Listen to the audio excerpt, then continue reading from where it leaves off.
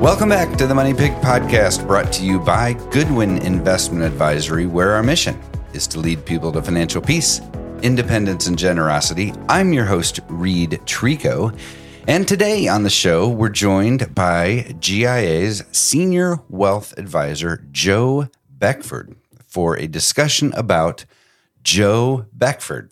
Welcome, Joe. Thanks, Reed. Everybody's favorite topic is to talk about themselves, right? Maybe. I don't know why you keep having me back. I haven't run you off yet. You say smart things, and I appreciate it. Well, we'll see if I do that today. Yeah, I bet. So really, this episode, we want to get to know you better, Joe, and we're going to do this for all of our advisors because it's a smart thing to do. I think people should know our advisors a little more than just their opinions on topics that we talk about every week. So, yeah, Joe, you've been with GIA a while. Tell us how you got to GIA and how long ago it was. Well, I didn't just land out of a plane, right? So, oddly enough, I started with GIA in 2008 as a client. Oh, wow. Okay. Same with us. You know, Tim's really good at hiring clients, right? That seems to be we've noticed popular MO around here. Yeah.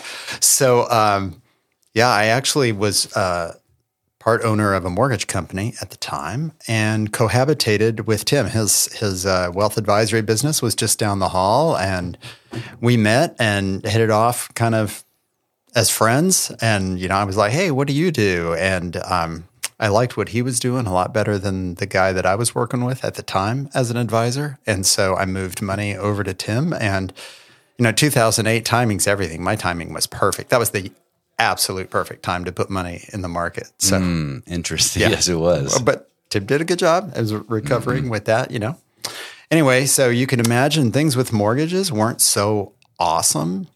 And I was doing that still for a while. And one day, Tim's firm is growing. And he said, hey, I could use an advisor. You ask good questions. What do you think about coming and working with me?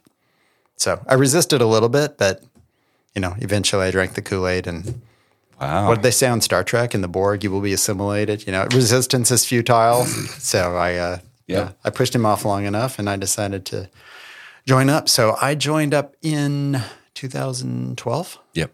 Okay. Oh, so it was a little while after you became a client. Yep. All right. Well, very nice. Very nice. And you were in the mortgage business prior to that. What did you do before that? So, little known fact, I worked for Delta Airlines for almost 20 years. All right. Before that. Mm-hmm. That was like my little part-time gig in college that morphed into a career and ultimately brought me to Atlanta from Houston. What did you do for them in college? Reservations. Did you really? Yes, I was answering reservations calls. We had college friends. We were in Indiana. We had college friends who went to Hilton Head and worked at the Hilton Head airport, like literally on the tarmac with the cones and stuff like that, because it's a little bitty airport. I was going to say, that's a tiny airport. Oh, yeah. That must have been a fun job. And it doesn't get like crazy cold in Hilton Head. That'd be a good job. Yeah, summer job. You wouldn't want to do that in Minot, North Dakota or anything, no. But yeah. No. O'Hare. No. All right. Nice. So Delta, reservations, and then what else did you do for them? Gosh, what didn't I do? Did reservations, marketing, sales, moved to Atlanta into revenue management. So basically we worked on figuring out the inventories, how many seats are going to be available for sale at each price and how much are they going to cost and when are we going to have a sale, when are we not, lots of statistical. One thing you didn't do was fly airplanes. I did not fly airplanes. Flew on airplanes. I flew on airplanes. Actually, you flew in airplanes to be specific. It's cold out there. Exactly. People used to say, do you fly? I'm like, only for fun. Right.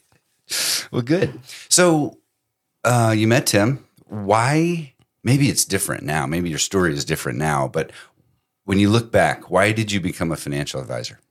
You're right. That's a good point. It is different now.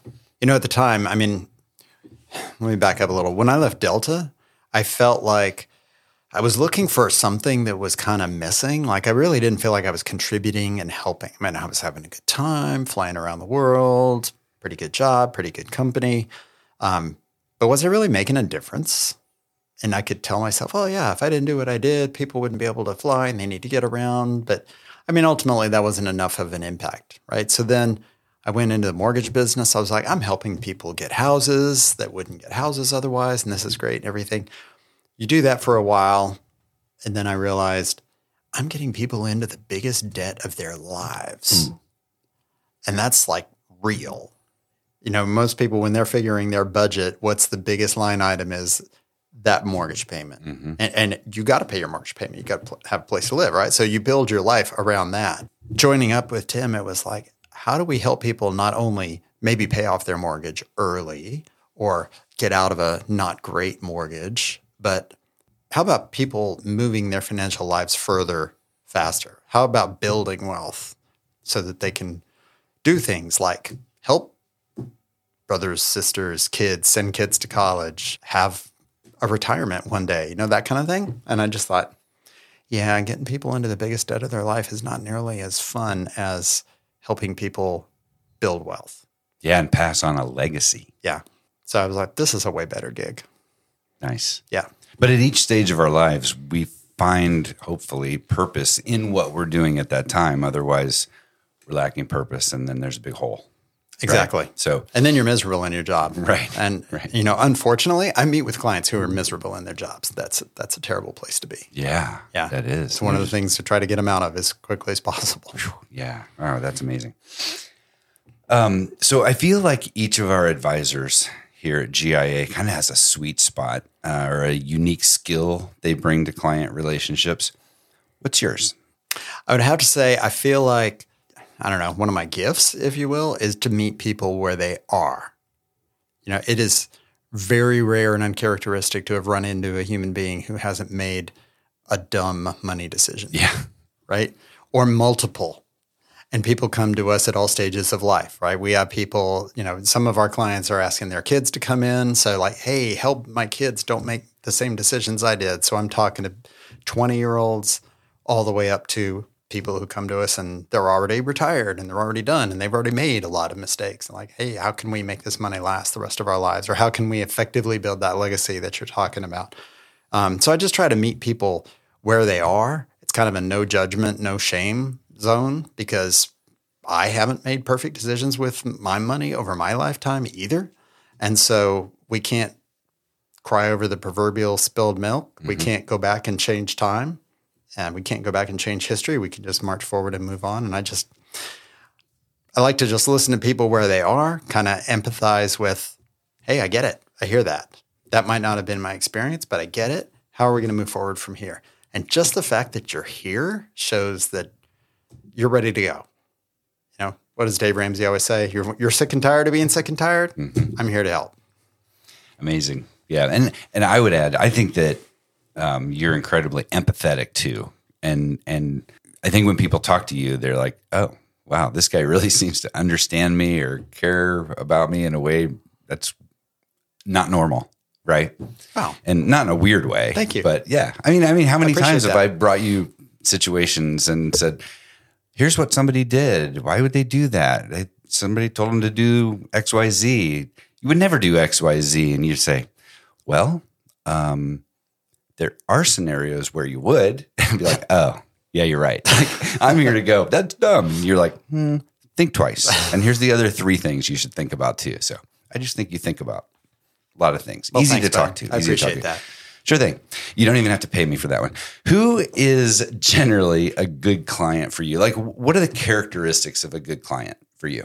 Somebody who is open-minded, somebody who is willing to learn, somebody who's teachable, somebody who is always thinking about growth. I love, around here, we're really big on personal growth, right? We read books.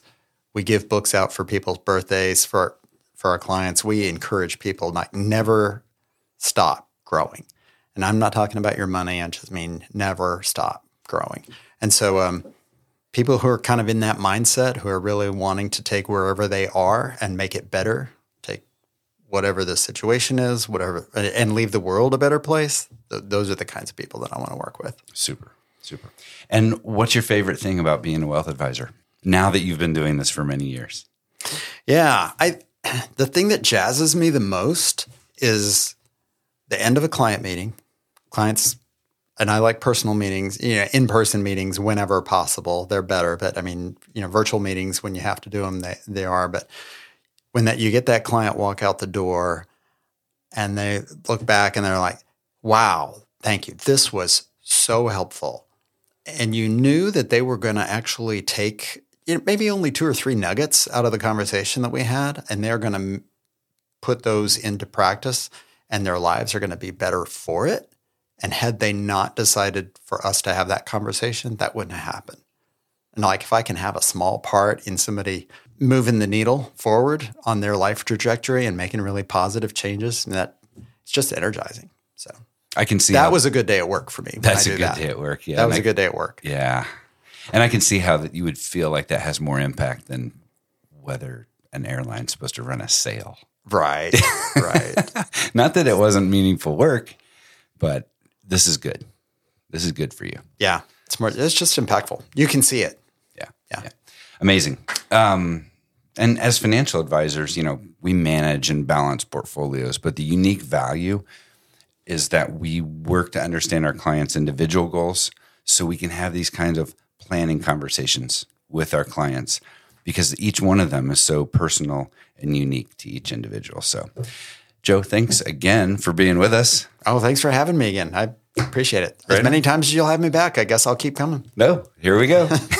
All right, well, tune in next time. Joe will probably be back. And hey, wherever you get your podcasts, rate, review, leave us some feedback. And if you have a question you want us to address on the episode, you can email us at moneypig@goodwininvestment.com. Thanks for listening. Take it away, Angela. The Money Pig podcast is hosted by Reed Trigo, a financial advisor at Goodwin Investment Advisory. This podcast is intended to share information and perspectives, but should not be interpreted as legal, financial, or tax advice. The opinions shared by participants are not necessarily endorsed by the company. Goodwin Investment Advisory is regulated by the SEC, and the company operates in compliance with applicable securities laws and regulations.